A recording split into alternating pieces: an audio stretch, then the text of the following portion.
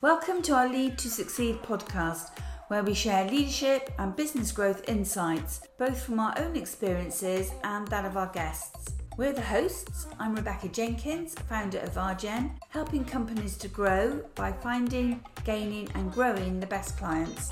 And I'm Callum, sharing my perspectives from both being an entrepreneur and working in a variety of different companies. Whether you lead a team or a business, you'll find practical tips, inspirational insights and ideas as we discuss a wide range of leadership topics. So with that, here's today's episode. Our guest today is Misha Dollar, and Misha has a long list of achievements. So I'm going to read some of them out to you, because I think if I read the whole list out to you, it would take up most of the podcast. So Misha is a fellow of the Royal Academy of Engineering. He's a 6G systems specialist. I'm sure we'll understand a little bit more about that as we go into the podcast. He's a professor in wireless comms at King's College London. He's an author. He's a distinguished member of Harvard Square Leaders. He is a serial entrepreneur with 5 companies, and I'm sure we're going to be delving into those. And one of them is a company called Moving Beans, which provides biodegradable alternatives to the Nespresso machine, the Nespresso capsules. So I've just ordered a couple of those, Misha. Look forward to those coming through. He's also a composer, a pianist, and to top the lot, he's also featured on Amazon Prime. I'm sure I've missed out things there, Misha, but a very big welcome to you. Would you just like to do a quick introduction to yourself? Yeah, so I think you said it all, really. I originally, I really want to become a musician, and I wanted to become a professional pianist, ended up, in engineering. It's probably a podcast on its own, but we are where we are, and I'm very pleased to still have time for my music as well for the technology. Fantastic. A great blend of the two. Yeah, awesome, Misha. Really pleased to have you on the podcast today. I'm really looking forward to having a conversation. So I just want to kick things off. I don't think we've ever had someone with sort of quite a varied background as yourself, and like such a strong academic background, but also sort of with business and entrepreneurship as well. So with that sort of varied background, I'd just like to ask you sort of a quick question to like start things off. What would you say like great leadership means and looks like to you? Yeah, so leadership to me was never really kind of an act, right? And it's not a result per se, right? It's more, you can almost call it a state of mind. That's really how I see that. And, the mind is very fluid, and therefore everything around for leadership is also very fluid, right? So it's not something you work towards in a sense. It's, if you're, I always see it like this. If your state of mind is such that you're willing and curious about opening up new doors and conquering new territories, this is when you automatically kind of will be cast into what we would call a leader, right? Because to open up new territories, you can't do this alone. You need to do that with people. It's just the ecosystem today is so complex. You need help. You need an ecosystem. You need people who work for you, who work with you, and with for whom you work and with whom you work. So therefore, you will automatically hone your skills, interpersonal skills, the people-driven skills, what we typically define as leadership skills. But it also means you need to manage things. You need to manage budgets. You need to do projections. So you have that managerial part as well. And you also need to kind of almost be able to look into this crystal ball and say, this is what's going to happen. So you have that vision part as well, right? So therefore, as long as you don't go by the cookbook and say, I want to be a leader and I have to do this and that, I don't think this will work. So leadership, in my opinion, has to be really, grassroots driven. And you need to have this appetite, and all the rest will somehow fall in place. Does that make sense, Colin? That makes absolute sense, and I think that's a really good way of summarizing it. I quite like the first sentence you said, leadership is the state of mind, summarizes and underpins that all really well. And yeah, I definitely agree with you on that. What traits would you say, Misha, make a great leader? I mean, you touched on some of them. You said to have those interpersonal skills, have that open mindset, be curious. What else would you say? I mean, let's think of, say, somebody who's in a managerial role and wants to step into leadership. What would you say was kind of the key traits that they need to have to be able to become that great leader? Mm-hmm. That's a great question. So my personal top one is all around ethics and integrity, right? So we're being taught a lot at school and university and all these startup programs, you know, it's business, you need to do this and that. We're being taught on hard KPIs. And I think really a lot of stuff around soft KPIs really is coming to short. And I start to see this. So, you know, I think we need our top priority as a leader, manager, entrepreneur, as a father, mother, you know, as a son, you know, in any type of position is that human element. And for me, that is really this ethical integrity. I think that's really my top number one. And that in the end also differentiates us from, let's say, you know, other species in a sense. Okay. So it's the ethics which really prevents us doing stuff which would give us maybe a quick buck, some quick money, but we may stop somebody in the back for getting there, right? So, and therefore getting the ethics right for me is the absolutely critical thing. So this is number one. Then for quite a while, there's nothing. So I just want to really emphasize that this is like so up on the, you know, in the sky. It's so important to me, the ethics, and it's coming to short. We need more of that. So that's number one. Number two would be the positive attitude. So never give up, because, and I'm sure you will have heard this a lot, you know, to get things moving, to conquer new territories, to learn a new skill, to start a new job, to start a new company. You know, you have so many throwbacks in there. There's so many things which can go wrong, which go wrong. And if for every single thing, you're just completely, you know, very desperate and you give up, it will not work. So you need this positivity. You need this never give up attitude. And if you don't have it, you need to learn how to build it. You need to put mechanisms in place to make this happen, to call for help. So I think that's quite important. And the last one to me is really lead by example. You know, we can't have any more of these PowerPoint leaders, right? So you need people really to understand what you're doing. Get hands-on, whether that is, you know, with in terms of getting people together, talk to people, communicate, or literally get hands-on, you know, build things, help building things, you know, because you really need to be in the trenches to understand what's going on. So therefore, these would be my top three in a sense. There's more, but my top three would be, you know, the ethical integrity, this positivity, and the hands-on lead by example type of stuff. Yeah. And with all of those, the great thing is we can develop most of those as we grow and learn and experience new things. And I love the fact that you've got the value of integrity right up there, because unfortunately, I don't know how you feel about this, but I feel we see too many world leaders who aren't demonstrating that real integrity and value in their leadership roles. And that sets the wrong example across the world, I think. Yeah. Agreed. So we need more for that. We need more of that, and we need to talk more about this. You know, we need our leaders. We need our Jeff Bezos, our Elon Musk. We need them to talk about these issues, you know, so it comes out and it's being considered, you know, as much as, let's say, an MBA, where you learn how to do discounted cash flows, you know, SWOT analysis, Porter's 5 force analysis. So we just need more of that human element. For sure. What I like what you said there, Misha. I think a lot of those things are kind of like, it all sort of ties into your mindset and your attitude and that sort of thing, which goes back to what you said at the start, which leadership is kind of this state of mind, this state of mind sort of thing. And the next question I wanted to ask you was if you felt like there was a particular moment or time when you stepped into being a leadership position. But before we dive into your answer on that, I think what you've said about it being a state of mind ties into a lot of the things that some of our other guests have said, where they've said to be a leader, you don't necessarily need to be in, you know, let's say a leadership position. You don't necessarily need to be a manager or a head of or a chief executive, something or other. You can be a leader kind of no matter what level you're at or what your position is, which I think is underpinned by what you've been saying about it being a state of mind. So wrapping that up, I'd like to put the question over to you. Sort of, when was the first time you felt like you became a leader, and what did you learn from it? There wasn't a definite moment. I really don't think so. It's, you know, I was always that conqueror type of person. In, you know, even thinking about this at the beginning of my career, probably I had quite a few managerial roles.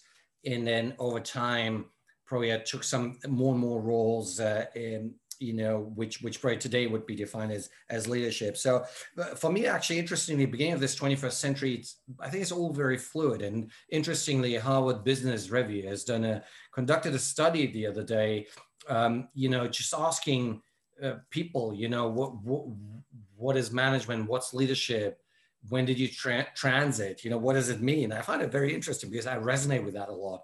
And the summary of that article is that indeed managers and leaders at this part of the century, they're doing the same thing, right? They're asking the same question, they're doing the same thing, and they're kind of trying to achieve the very same results, but by means of, maybe different angles. So manager will be more process driven, a leader will be more people driven. And but in the end of the day, I think we need to remember, in this 21st century, you need to be both. You need to be both, and one is as valuable as the other. In maybe my first moment, coming back to your question, Colm, my first moment where, you could probably argue I had a leadership role is when I started to take on people, because I had to take on that more people-driven thinking. And that was really when I started my first company, World Sensing, because suddenly we had a team of people to take care of. And I was the co-founder and CTO of that company. And I had to take very hard decisions in terms of, what do people do? How do we spend our money? So reconcile essentially, managerial decisions about budget and all that with the vision which I had as a CTO. And then I had to make very hard calls. And I remember we had to ditch the technology. We spent a huge amount of money on that, but I knew it would lead us nowhere. And I took this call, and we had quite a bit of discussions, almost fight, you could say. But anyways, in the end, it was the right call. And World Sensing today is really well because of these decisions we have taken. And that's what when I realized this, that to really grow as a leader, sometimes you need to take hard decisions, which aren't easy for everybody, to digest. And maybe that was my pivot moment, but I didn't know at this point. Right? So that transformation happened back then, 10 years back. Awesome. If I could just ask a quick follow-up question to that, Misha, how do you think is the best way that leaders can sort of develop the ability to make decisions like that perhaps hard to do? Like, I find it difficult in myself. I can definitely be an absolute procrastinator when there's a big decision to be made. I often spend probably too much time weighing up the decisions of either side of the argument. So do you have any advice for sort of aspiring leaders to get better and make those decisions? I listened a lot. It's a really, really great question you're asking, and I give you a very practical answer. I listen a lot to me. I'm just telling you my point of view, right? So from my point of view, I realized, I observed myself, Misha, right? Zoomed down and I understood that I work in cycles. So maybe it's aligned with the moon. I haven't done the measurement. I should have done, whatever. It's about 4 weeks cycle. And 2 of these 4 weeks, I'm extremely active, proactive, decision hungry. And 2 weeks, I'm very procrastinating. Okay. I'm just like that. And I have learned not to force it anymore. So in my procrastination period, I just procrastinate. I just take it because I know that within a few days, I'm going into my next phase where I'll be very happy to take decisions, which currently take me, which I really struggle with. So therefore, I'm structuring my agenda as much as I can, such that, for instance, I do a lot of backlog work within the 2 weeks when I'm procrastinating, in the sense that I'm doing stuff which I don't need to take all heavy decisions. I just know that. I don't need to raise investment. I don't need to prepare a new course, whatever, And then in the 2 weeks when I'm fully energized, I really go full on. And then when I'm full on, I take decisions very quickly. Okay, so I learn to take decisions very quickly. And you can learn that too, Colm, and anybody can learn that.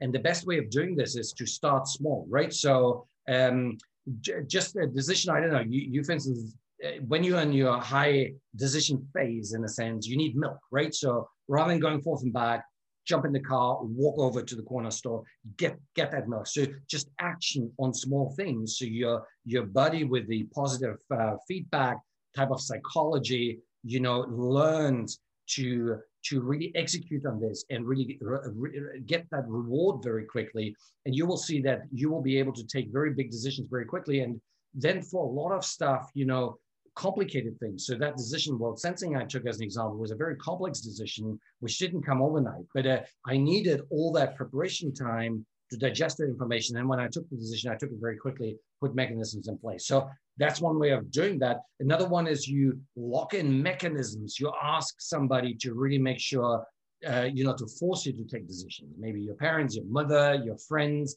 your co-founders, put mechanisms in place. If you know you're procrastinating, put mechanisms in place which prohibit you to procrastinate, right? So there are different psychological techniques, but I'm personally listening to my personal cycle, if that makes sense. Well, that sounds fascinating, to be kind of really in tune with your body to that degree. Mm-hmm. Very interesting. Misha, you touched at the beginning about the challenges of growing a business, starting a business and taking it to the next stage of growth, which you've done on numerous occasions.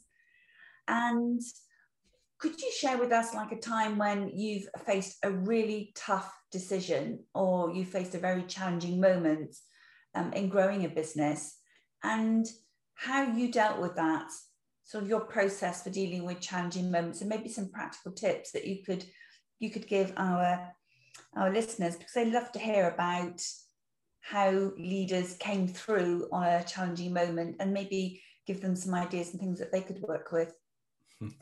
That's a great question. I mean, from the entrepreneurial side, it's a tough decision every day. It's really tough. So I tell everybody, the building a company, and I've borrowed this from somebody, so this is not my saying. Building a company is like jumping off the cliff and assembling an airplane on the way down. Okay. And what I have added is that, and often without any instructions, okay? That's what it is. If you love that type of thing, then this is for you, but it's not for everybody. So, in business, there's a tough decision to be taken every single day. And, I like to really get equipped when I'm taking decisions. And so I actually upskill myself a lot. And maybe, when I tell this to people, they're really surprised about this.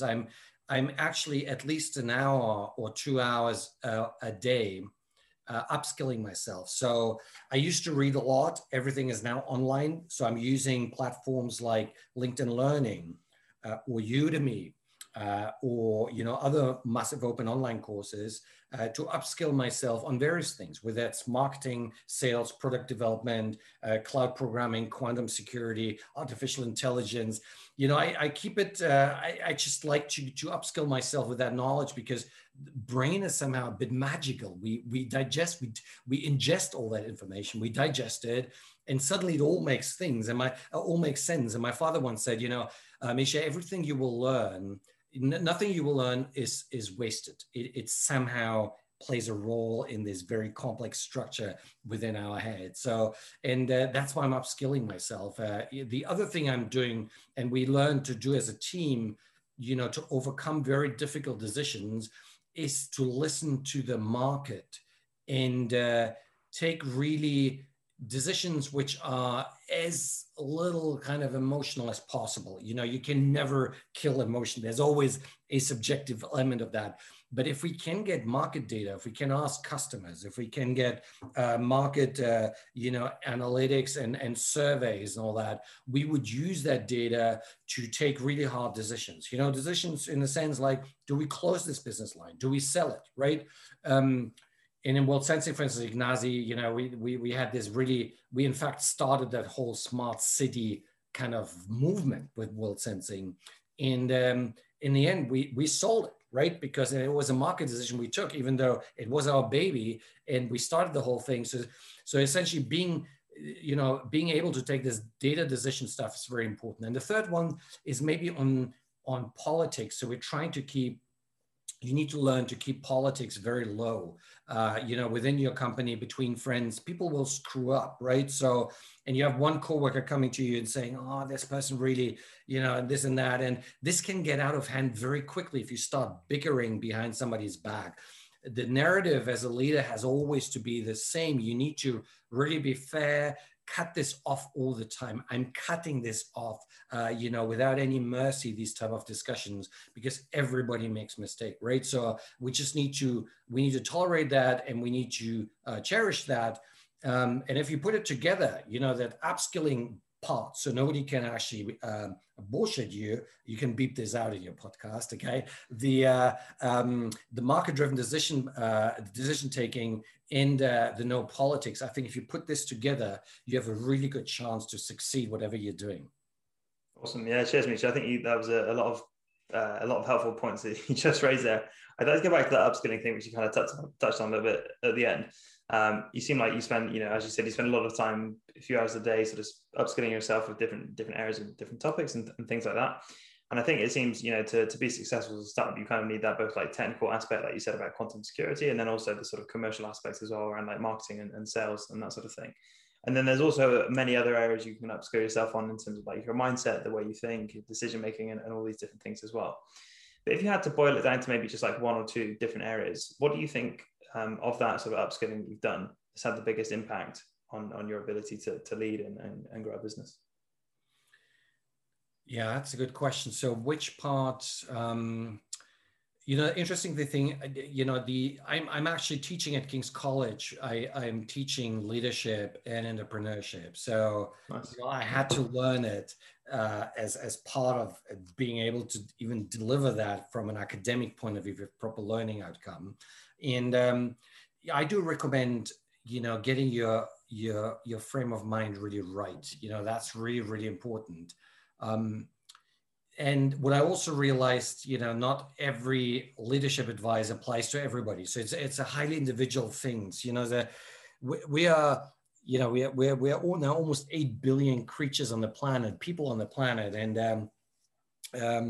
of course, in all these leadership theories, whether that is situational leadership or your, let's say, 16 personality traits, right, the soft skill pub. We always try to cast these 7.5 billion into that framework of 4 or 8 dimensions. Okay, it doesn't work. So we need to recognize that as well. So therefore, my recommendation is really for everybody just to scout around. You may resonate with Gary Vee. You may resonate with Porter.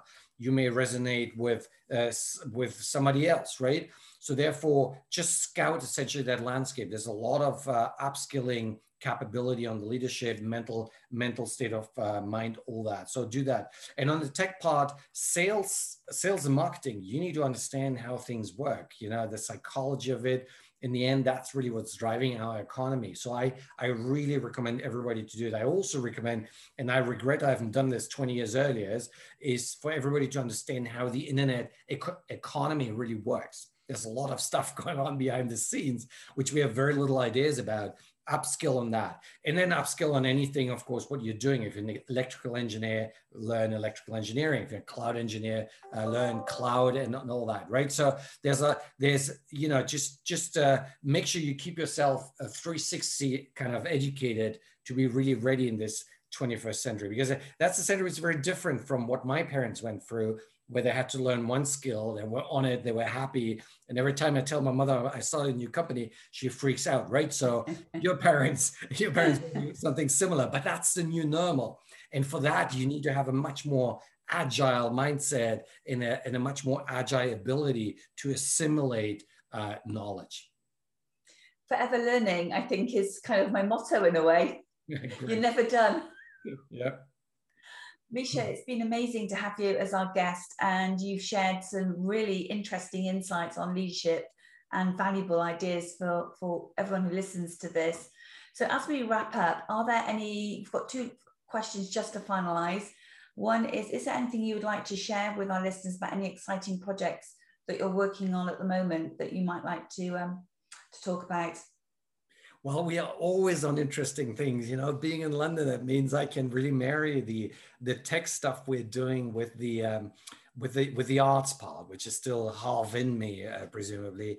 So King's College and the National Gallery, for instance, we did a joint venture, which is called National Gallery X. And we're currently exploring how tech can help essentially the arts world and the other way around.